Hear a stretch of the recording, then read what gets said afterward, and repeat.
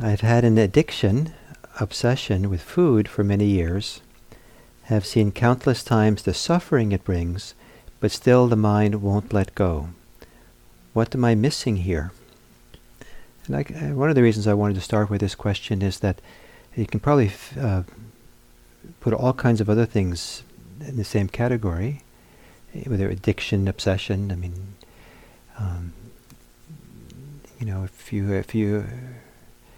if you got the chance to look at my mind, you would wonder whether I'm not addicted to my thinking or obsessed. The repetitiveness and the involvement, and some of you probably have concluded that you have a little bit of addiction or obsession issue with your thoughts, in the degree to which they keep coming and not stopping. But all kinds of issues that come up, this question, not just food, but all kinds of things.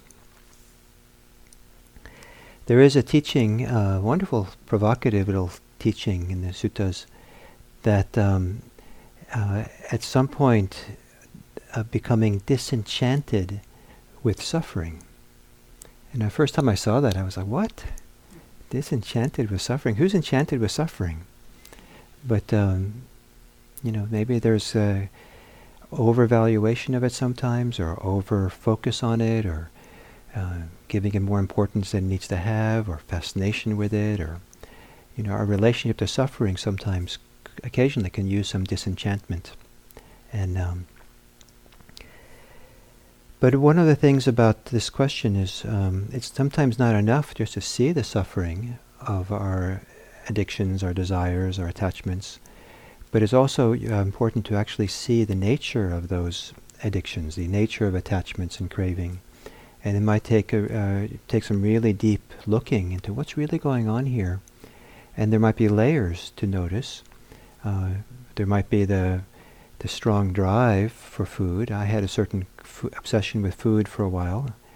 And one of the reasons for that was I spent time in my life not getting enough food. And so then the concern with getting enough food became kind of a biological habit almost that continued for a while. And I had a little problem of overeating for a while. And so I had to take a while to see how that was working for me and what was going on underneath it. And then to see the fear that was operating, that was connected to it. And sometimes I've eaten a lot and it's not fear, but rather I'm feeling some kind of loneliness. And I'm trying to fill the loneliness. And the loneliness isn't filled by the food, and then just eat more and more. And so sometimes you want to go deeper and see what's going on in a deeper layer, what's going on. And then the last thing I'll say about this is that sometimes it's not, to become free of certain sufferings, is not so much a matter of seeing the suffering deeply, not so a matter of seeing the causes or the conditions that give rise to it deeply, but rather to create new conditions for ourselves. And sometimes the healing happens by changing the inner kind of environment in some way. So sometimes certain cravings, certain addictions, it really makes a big difference to begin doing something to create a wholesome inner environment, to create some degree of well-being, of joy, to maybe, if there's some imbalance in one's life, to go and address the imbalance more directly. If a person's spending a lot of time alone and is lonely, maybe it's good to find people to be with, so that it's actually filled, that whole little bit, rather than just trying to meditate out of it. Or perhaps to cultivate loving kindness or well-being or happiness. And one of the things that helped me with my concern with food and addiction to it was in fact meditation, but not by addressing it directly, but by starting to feel a sense of well-being, kind of being more integrated and full. And so then that inner sense of well-being that arose made me less and less interested in using food to fill something that was no longer needed to be filled. And so sometimes you want to kind of, offer the antidote, or offer a correction, or change the conditions of yourself. Because sometimes, if we can grow and develop, some of the problems we have, the issues we have, can just fall off like the skin from a growing snake.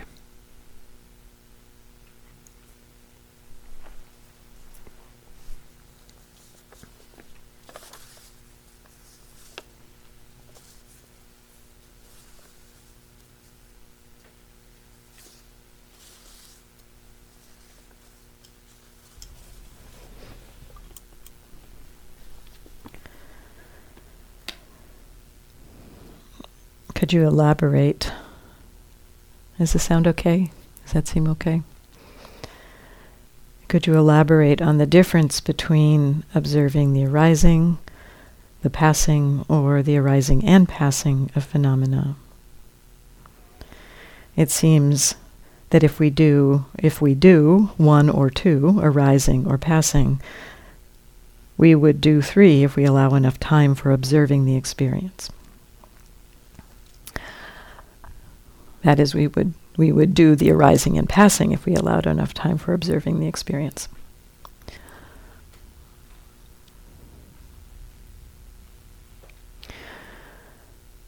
So the seeing into impermanence in this context of the refrain, when it talks about seeing the arising or seeing the passing or seeing the arising and passing, this is referring not to the reflection on impermanence, but more to the direct seeing. It's my understanding that the refrain is referring more to the direct seeing of impermanence. And what seems to happen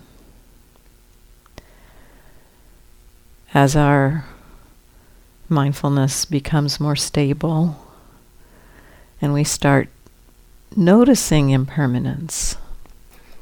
As I mentioned this morning, there's different ways that we experience it at different times, and just being curious, how are you experiencing it right now?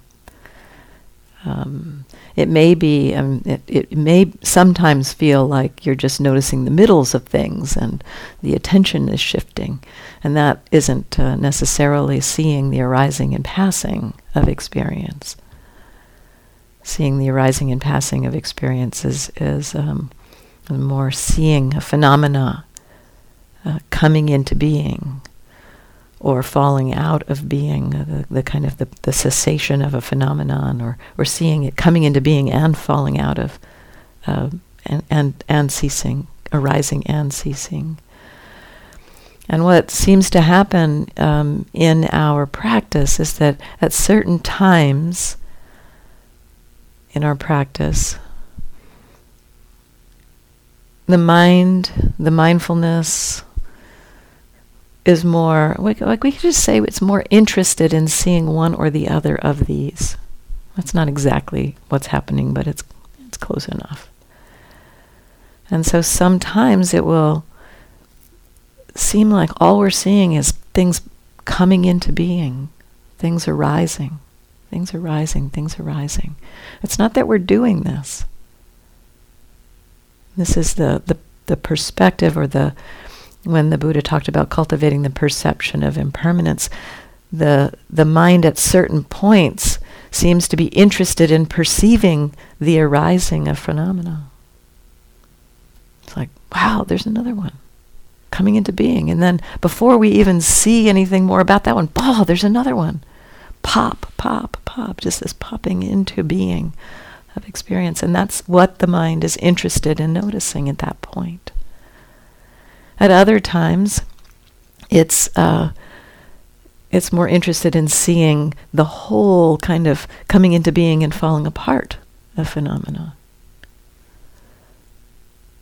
And at other times, it's kind of more interested in seeing the falling away of phenomena. And we don't necessarily get to choose how we're seeing impermanence when we're seeing it in this form of insight. And so it's not a matter of doing the seeing of arising, of doing the seeing of the observing, or doing the observing of arising and doing the observing of passing. Although, as I mentioned, we can kind of be curious about noticing, reflecting on impermanence, but that's a different thing than the direct experience, than the direct actual experience of seeing impermanence working in our experience.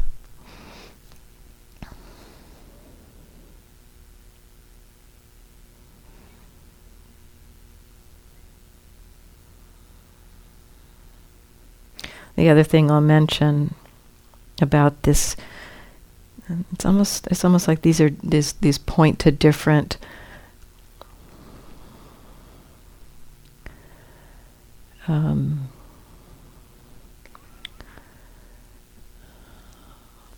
different understandings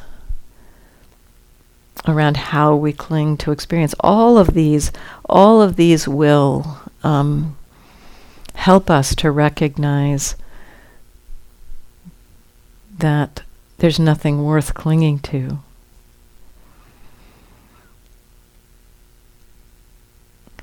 And yet there can be different relationships to seeing these experiences, seeing the arising or seeing the passing.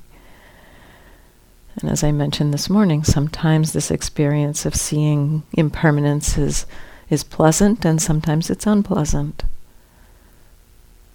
And what is our relationship to that, pleasant or unpleasant, is part of what reveals how we're clinging to experience. And so it's kind of like seeing these different kinds of, seeing impermanence in these different ways helps the mind to begin to let go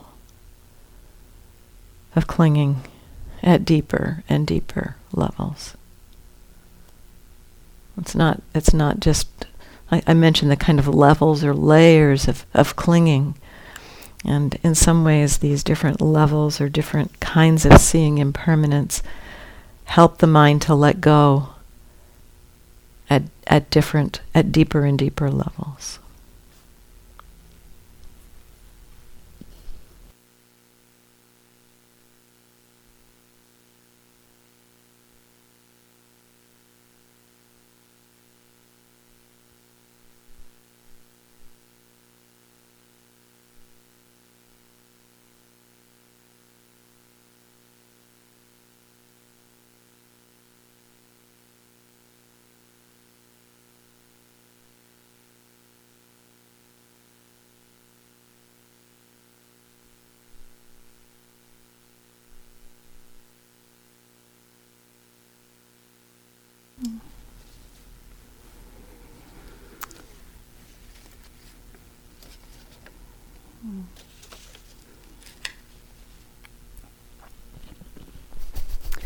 How's the sound? Can you hear me?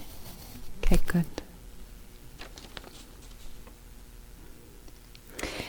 Is it ever appropriate, useful, beneficial to indulge in sweet memories? And then the person goes on to describe a really sweet memory of being with her father at a fair. Memories like this fill me with love.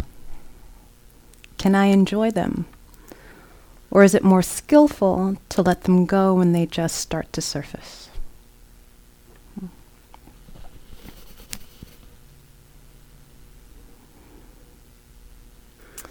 Really love this question because it brings in the art of the practice, the art of meditation, and when is it skillful? What is skillful? And I think I don't actually have any answers. What I can is I can suggest a couple of things. I think when we get into this terrain of what's skillful in our practice, I want to look at things with discernment and wise view. A wise view is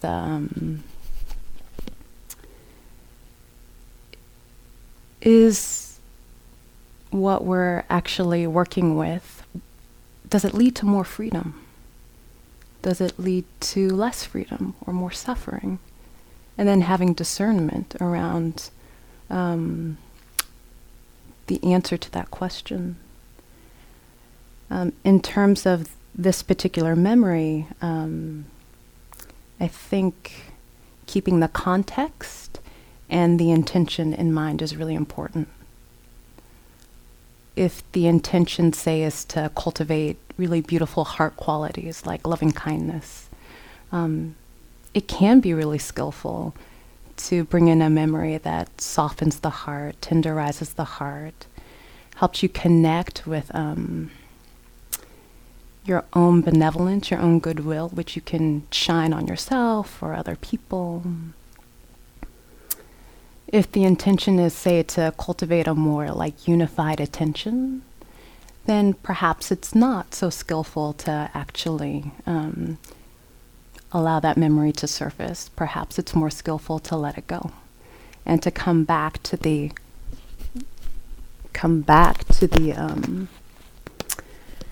object that's helping to gather and collect your awareness with this real gentle perseverance. I think context is really important as well. I've noticed that there are times when my mind has gotten really tight around a particular experience or a particular object that I'm working with. And the mind will, and I won't see this until later, so I'm not noticing it in the moment, but the mind will actually slip out and start wandering among a field of really positive memories or experiences. And I'll wake up to the fact that I've been gone. And then I notice that there's a little more joy and a little more relaxation in my system. And then I just readily, easily come back to the object of awareness. And I feel like that's the intelligence of your heart and your mind, your system coming into some balance, like recognizing that the tension and the tightness wasn't actually supporting being with the object, and that the system needed a little more joy, a little more relaxation.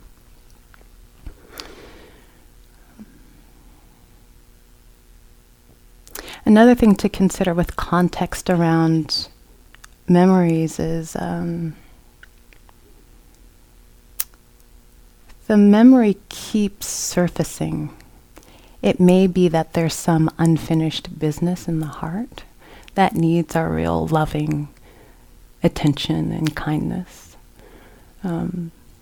Let's say you're with the breath and a particular memory will arise, and you very gently come back to the breath, and it comes back again. It's like this visitor that's like throwing rocks at your window trying to get your attention. And then it rings the doorbell, and the third time it comes back and it knocks on your door. And in those cases, it can be really skillful to turn the attention to this memory that's surfacing and see what it wants of you. What's it actually asking of you? Yeah.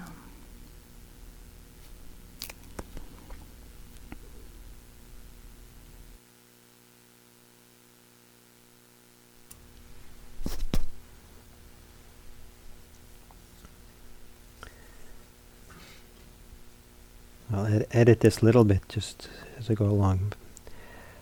I'm at a time in my life where, again, I'm at a crossroads. What do you see as possible and helpful to do, to act, given all that we are confronted with in today's world? Certainly cultivating compassion and self-compassion, generosity, and so forth are called for, and I continue to try and cultivate and practice these. Other ideas, inspirations, guidance. It's a nice question, I think. It's always a good question to look at more deeply how we want to live our lives. And I think that it's really valuable to spend some quality time contemplating this kind of question for ourselves, and really kind of go deeper and deeper and explore from different dimensions. I spent probably a year of my life kind of with this question, and especially when I wasn't working, the days I wasn't working, I would go for walks and just in the mountains and just go thinking about, reflecting on, and looking at what motivated me and what was important for me and what I could trust. And it took a year of contemplation to really come to something that I really understood something about myself. And so, rather than a quick fix, really spend time with oneself. And I can think of 3 maybe important areas to look at.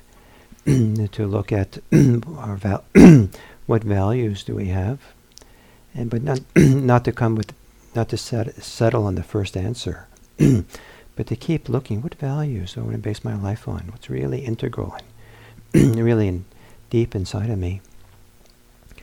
The second would be what life do I want to have? What world do I want to live in?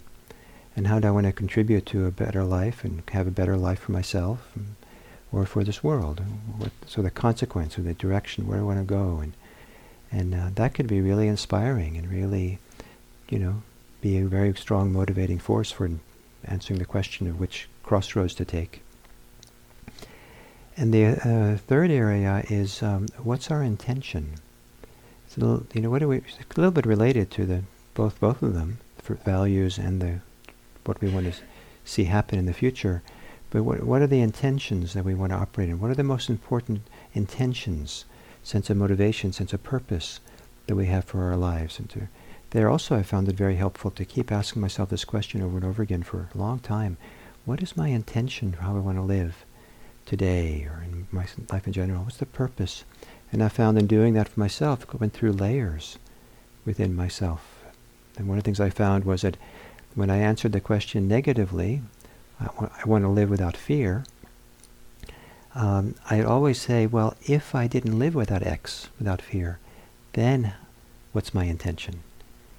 Because the negative doesn't really teach you what you want to do. It just says what you don't want to do. So keep asking and exploring, and it changes over time, so it's good to keep these questions up and keep exploring. And it can be very helpful, but it shouldn't just be an intellectual exercise, but to have these kinds of questions somehow moving through the heart, or moving through some deeper place inside of us. And that's why it can be, for some people, very helpful to do something like go on retreat. And I've known people who are at crossroads, and they come at the beginning of the retreat and they want an answer. And I'll say it would be nice if it would probably best is to try to put aside it's a great question.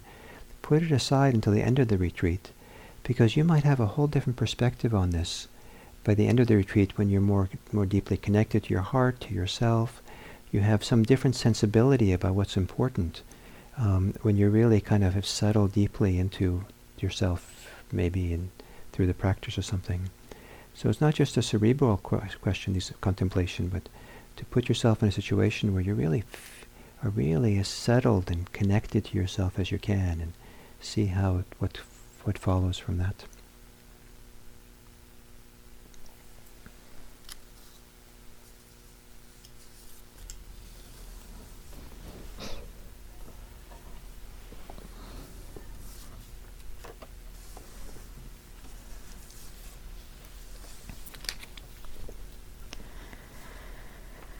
How come love and compassion are not pierced like greed, aversion, and delusion by anatta, by the recognition of not self?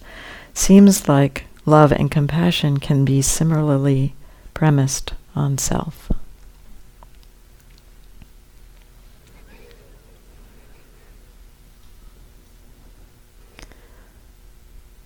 As I talked last night, I mentioned that as greed, aversion, and delusion fall away, then the response of the heart is of compassion and love, generosity, gratitude, wisdom. That it's like the falling away of greed, aversion, and delusion reveals these beautiful, connected heart qualities. And yet, it is certainly the case that there are flavors of love and compassion that are connected to a sense of self connected to greed, aversion, and delusion. And so that's really, I think, the difference. It's that there's a flavor of love potentially that has some neediness, that is attached, that has demands on it. It's I'll love you if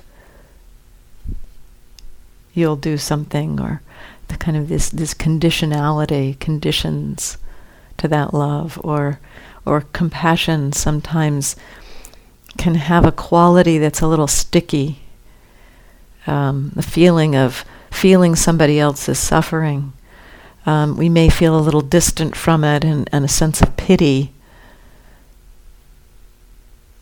that has some separation in the heart. Or a kind of a sense of, oh, I feel so sorry for you, I'm so glad it's not me. That kind of thing going on in our minds around the meeting of suffering in the world. And so it's certainly true that even around the qualities of love and compassion, the sense of self can be at play. The sense of greed, aversion, delusion can be sticking to just about anything. And yet as greed, aversion, and delusion fall away, as they release, and just now, imagine for yourself what it might mean in your relationships if whatever happened in the relationship was okay, and that the heart could be okay without wanting something else or wanting to get rid of something, could just be okay with the relationship as it is.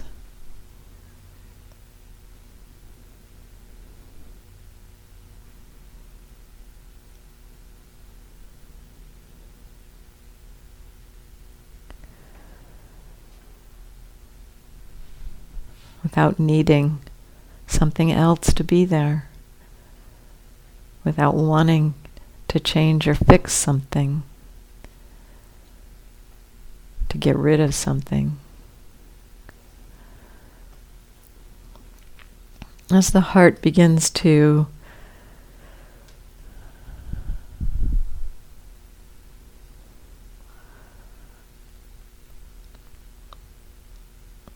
recognize the pain that is caused by the contraction of heart around greed and aversion. So to me it kind of feels like when the heart is has greed and aversion in it, it feels like there's a hardness, a defendedness in the heart. Like there's a wall perhaps, or armor, that there's armoring around the heart, that greed and aversion are that armoring. Greed, aversion, and delusion are that armoring. And as the greed, aversion, and delusion weaken, and the heart is no longer so defended, what seems to me to happen, the feeling that what seems to happen is that it feels more like the heart becomes more like jello. It's soft, and it resonates.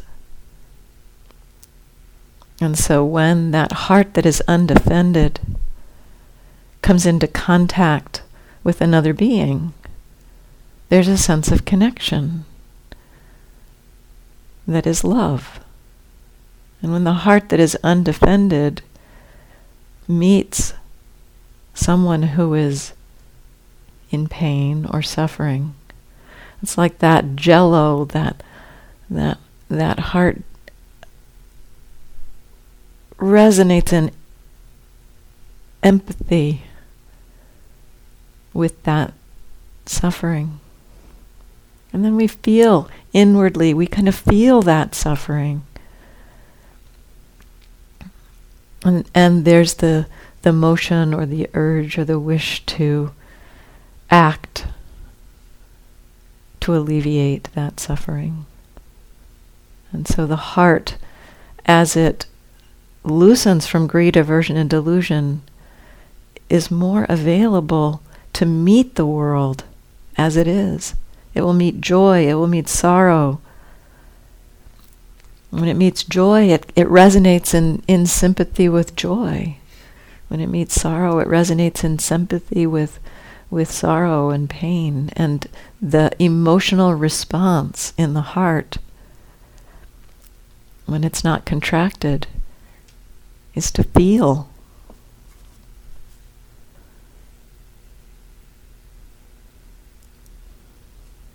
I think at one point Gil called the Brahmaviharas, I don't know if he's the originator of this phrase or not, you'll have to tell me. Think of the Brahmaviharas, these 4 beautiful qualities: love, compassion, sympathetic joy, and equanimity. That they are the emotional map of the heart that is free. And that the free heart is not an unfeeling heart, but actually feels more deeply because it is not defended.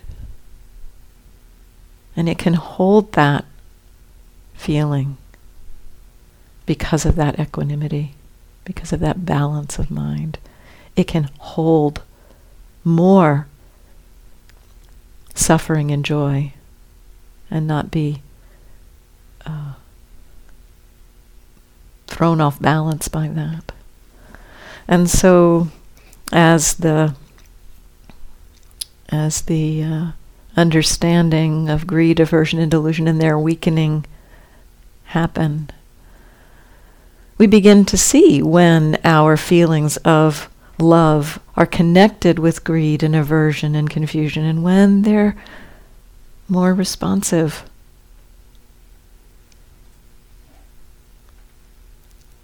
More open-hearted.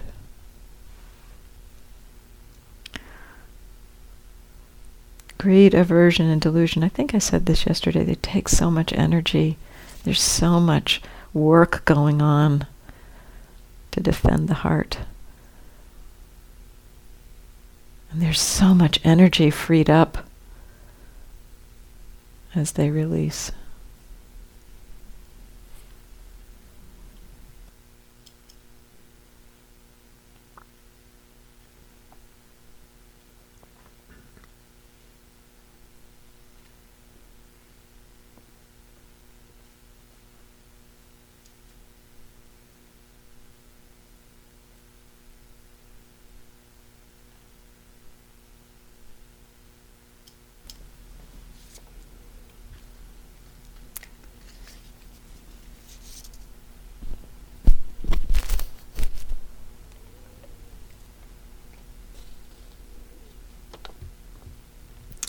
How did you come to be at peace with not knowing? Simply by noting the wanting to know until it went away? Or layered wants, pains beneath it? Or other suggested strategies? Sincerely, someone who really wants to know.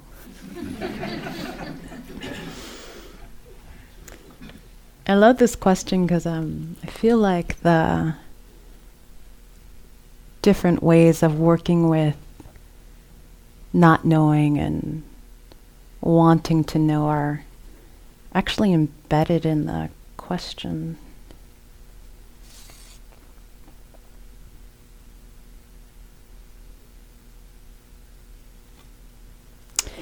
So about 2 years ago, I was sitting a retreat here with Andrea and Pamela Weiss. And there was this pattern that was coming up. And when it was pretty magnified, and whenever it came up, there was this question that I had, which was, is it what's happening here in the center, or am I projecting into onto other people, like what's real? And I was really struggling with this, wanting to know. And then a couple of years later, I was sitting with Andrea, and the same pattern came up, but the question had less significance, and there wasn't the need to know, actually. So when I was reading this question, I thought, well, where was the shift in that 2-year period? And I think it has to do with Kanti. I've been really working with the parami of patience lately. You familiar with the paramis? Right. 10 qualities of the heart. I always want to say 12. I think it's because I want to put gratitude and forgiveness in there or something. But 10 qualities of the heart that we all have, everyone has. And it was thought that the Buddha, in his previous lifetimes, cultivated these heart qualities to their full ripeness, to their full expression and strength. And that in his lifetime as Gautama Buddha, these 10 qualities helped him to awaken, took him across the waters of greed, hatred, and delusion to safety, to freedom. And as I was reading about this, what was really inspiring to me was it said that it took him 4 incalculables and 100,000 eons to cultivate these qualities. And I was like, okay, they're incalculable, but there are 4 of them. Okay. But it took a long time, like many, many, many lifetimes.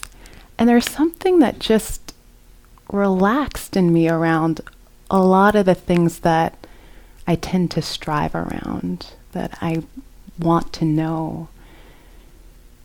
And it was, I have the sense that the knowing will arise, but in its own time. Actually, Andrea gave a really beautiful talk during the February retreat, and at the end, I think you were talking about wise effort. And at the end, she was quoting Kamala Masters, who was quoting Munindraji. Do you remember this? And I'm going to paraphrase. The fruit will fall when it's ripe. When it's ripened, the fruit will fall from the tree. But just this quality of patience and being patient with being impatient around the knowing, being able to hold those 2 things and breathing into them and asking, is it okay that these 2 things are here? The not knowing and the wanting to know and the discomfort, the dissonance. And really checking in with the body and breathing.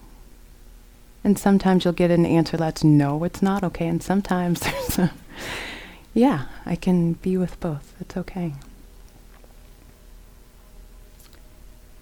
I've also noticed in myself that sometimes the wanting to know and the tightness that's inherent in that fuels the not knowing. It's like it blocks the knowing that's just below the surface. So if I love these contemplative questions. It's not that I love the contemplative questions. I love the conditions that support us to ask contemplative questions. So just a relaxing down and back. Letting go of the need to know. And having discernment, like, I can't drop this question in right now because the need to know is so strong. It's blocking any access to any wisdom. Then later, dropping back, relaxing, gently dropping in this question into the heart. And then sometimes the knowing will just arise of its own volition. And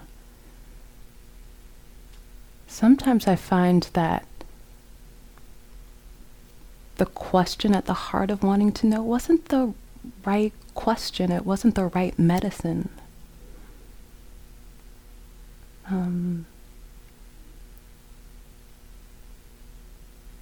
And yeah, it just wasn't the right medicine. And that the knowing that arose knew better than this little small mind up here that's trying to design things and game the system and get as many pleasurable experiences as I can.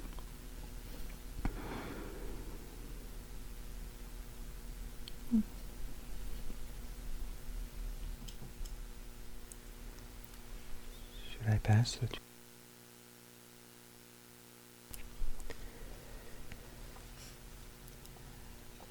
I've had this belief through most of my meditation career that this process ultimately can lead to enlightenment, a freedom from suffering. After a significant number of years practicing, it seems to me there are glimmers of this freedom that come and go. The idea of enlightenment is not something that magically happens like Santa Claus popping down the chimney. Here is my question. Is this your experience? If so, please elaborate. If not, could you describe your process of arriving at a more liberated state of being? What did you notice? What changed? Was different? So, I think that the word enlightenment is a confusing word, big word, and it lends itself to a lot of magical thinking and Big Bang experiences. That's supposed to be it, and you're happy ever after. So sometimes I kind of prefer not to use that language so much, and sometimes I prefer to use the language of spiritual maturation. And so rather than some magic moment where you're free from suffering once and for all and you can go into enlightened retirement, or get enlightened as quickly as you can so you can go on and do the more important things in life. Because there's a long list. I think the spiritual maturation, there's a lessening of suffering that can happen, and our relationship to suffering can change. So I've certainly seen, the question was about me personally, so I've certainly seen a dramatic lessening of suffering over time, and I've also seen that my relationship to suffering is very different. So there is a kind of freedom from suffering that exists in me that I didn't know before, because sometimes I do suffer, but there's a different relationship. It's okay. I'm not troubled by it in the way that I was troubled before. So and I feel like it's still a process of maturation is still happening. And still I'm on a path, and I just love the path.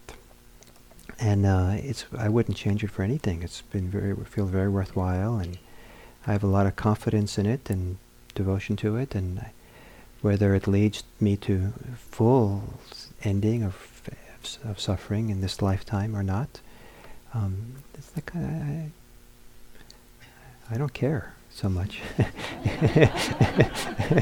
I'm just happy to be on the path and engaged, and I feel the momentum of walking along the path. And then in terms of the process, I certainly have had experiences of insight that made a big difference for me. I've had experience of letting go that made a big difference for me. But if I look back over the 40 plus years that I've been practicing, at least as of this last couple of months, been reflecting on this a little bit, it seems to me that the ways that I've been changed the most was very gradual, a slow kind of growing, slow letting go, slow changing, slow kind of way of being in connection, being connected to something through the practice, connected to the practice, where day in and day out, it's kind of like you're walking in the fog. If you walk long enough, you end up being dripping wet. But you don't notice like each little moment of getting a little wetter and wetter. It just seems like there's been a process that just being in the Dharma, being on the path, doing the practice day in, day out, there's a slow growth and development that happens, maturation or something that happens. And I feel so that's been extremely important for me.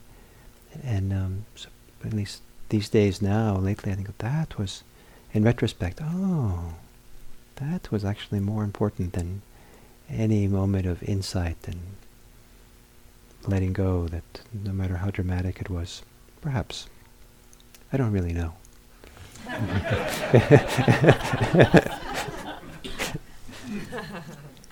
Maybe I'll know in incalculable.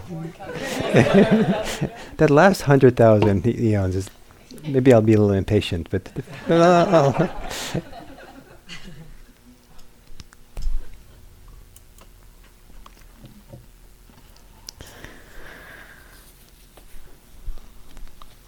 how does the process of disenchantment and dispassion work on selfing?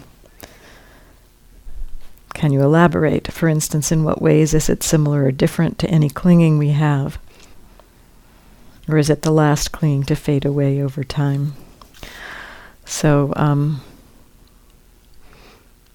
I understand that the disenchantment is basically recognizing, seeing so clearly that the strategies that we've employed in our lives to find happiness are just based on ignorance and misperception and delusion. And some of the ways that we see through or recognize that these strategies are not so helpful is when we see how we suffer, how clinging is painful, and trying to cling to impermanence is painful. And some of the ways that we see these strategies is that we see certain strategies of who we are and like the ways that we are in the world, our senses of self, that some of those aren't so helpful. And so what I would say is that essentially there's not much of a difference between how this works. It's the same process. We see what is happening in our hearts and minds, and what are the strategies that we are engaged in that we think are going to make us happy, and we begin to see that these strategies are often not so useful or helpful. That's where the disenchantment begins to manifest. And we see that the strategies that we've been using aren't so helpful. And then one last piece I'll offer here, since this is the speed round.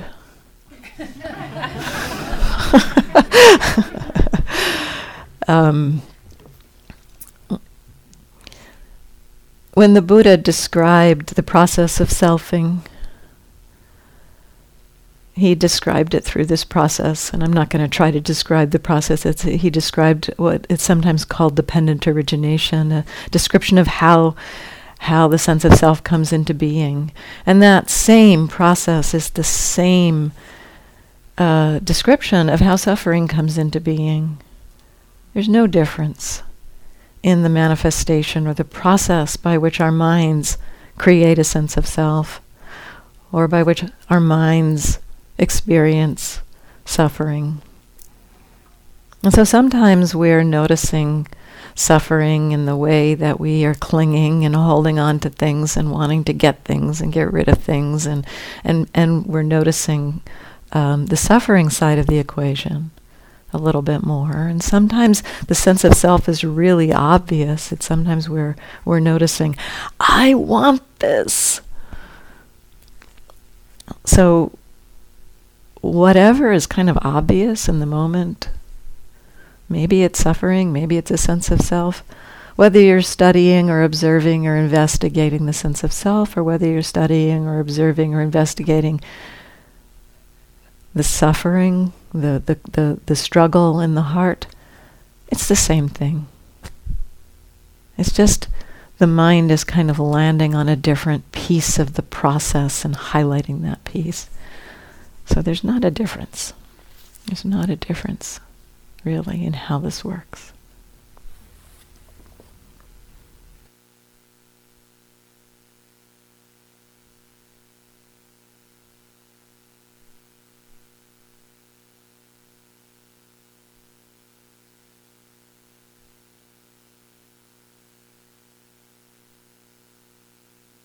Thank you.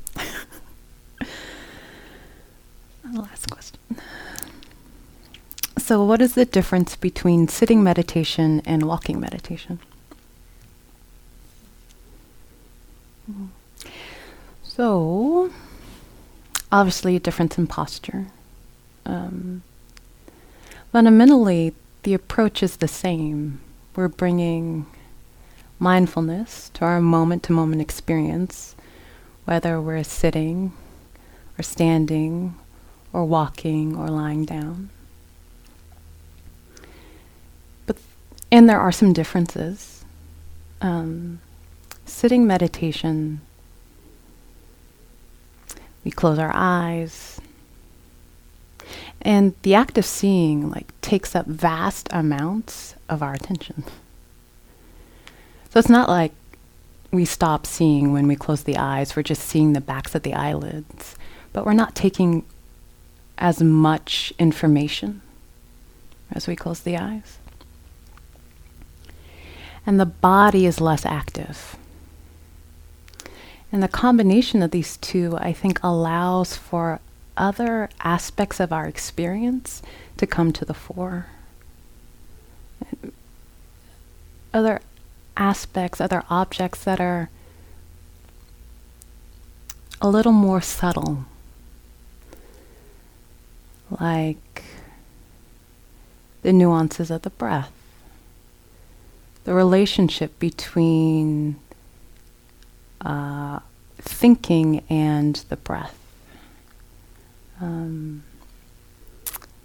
tingling in the lips. And the body's less active, and there's this stillness that reveals movement. There's a teacher that Gil and Andrea work with who's really fond of saying, stillness still moving. And you can feel that when you're sitting. And these more subtle experiences and I come into the foreground of our awareness. 1 minute. With walking, eyes are usually open, although you can do walking meditation with the eyes closed, and I've done that before. And with walking, it feels like it's a little more complex because the body's moving, there's more coming in through the eyes and seeing. And to me, walking is a bridge that helps to connect the continuity of mindfulness that we've been developing on the cushion into our daily lives.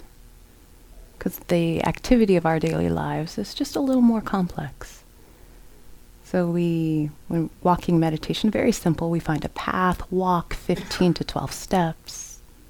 Can we be mindful just with that experience? Turning around, walking back. Can we be mindful then walking, extending, opening the door? Mindful walking, getting into the car. It's just a way of integrating. I feel like walking helps us to bring mindfulness into our daily life activities.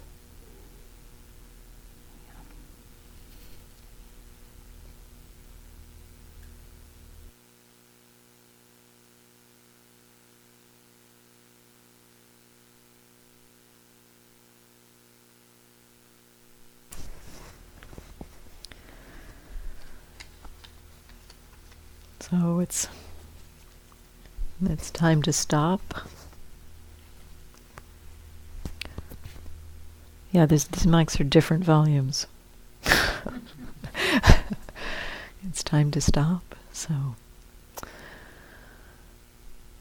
sometimes it's useful after the questions to just maybe you'll just sit for another few minutes. Just notice there's a little more activity up here, a little more variety. How has it affected you? Not trying to get back to something else, but just noticing how this is. How is this?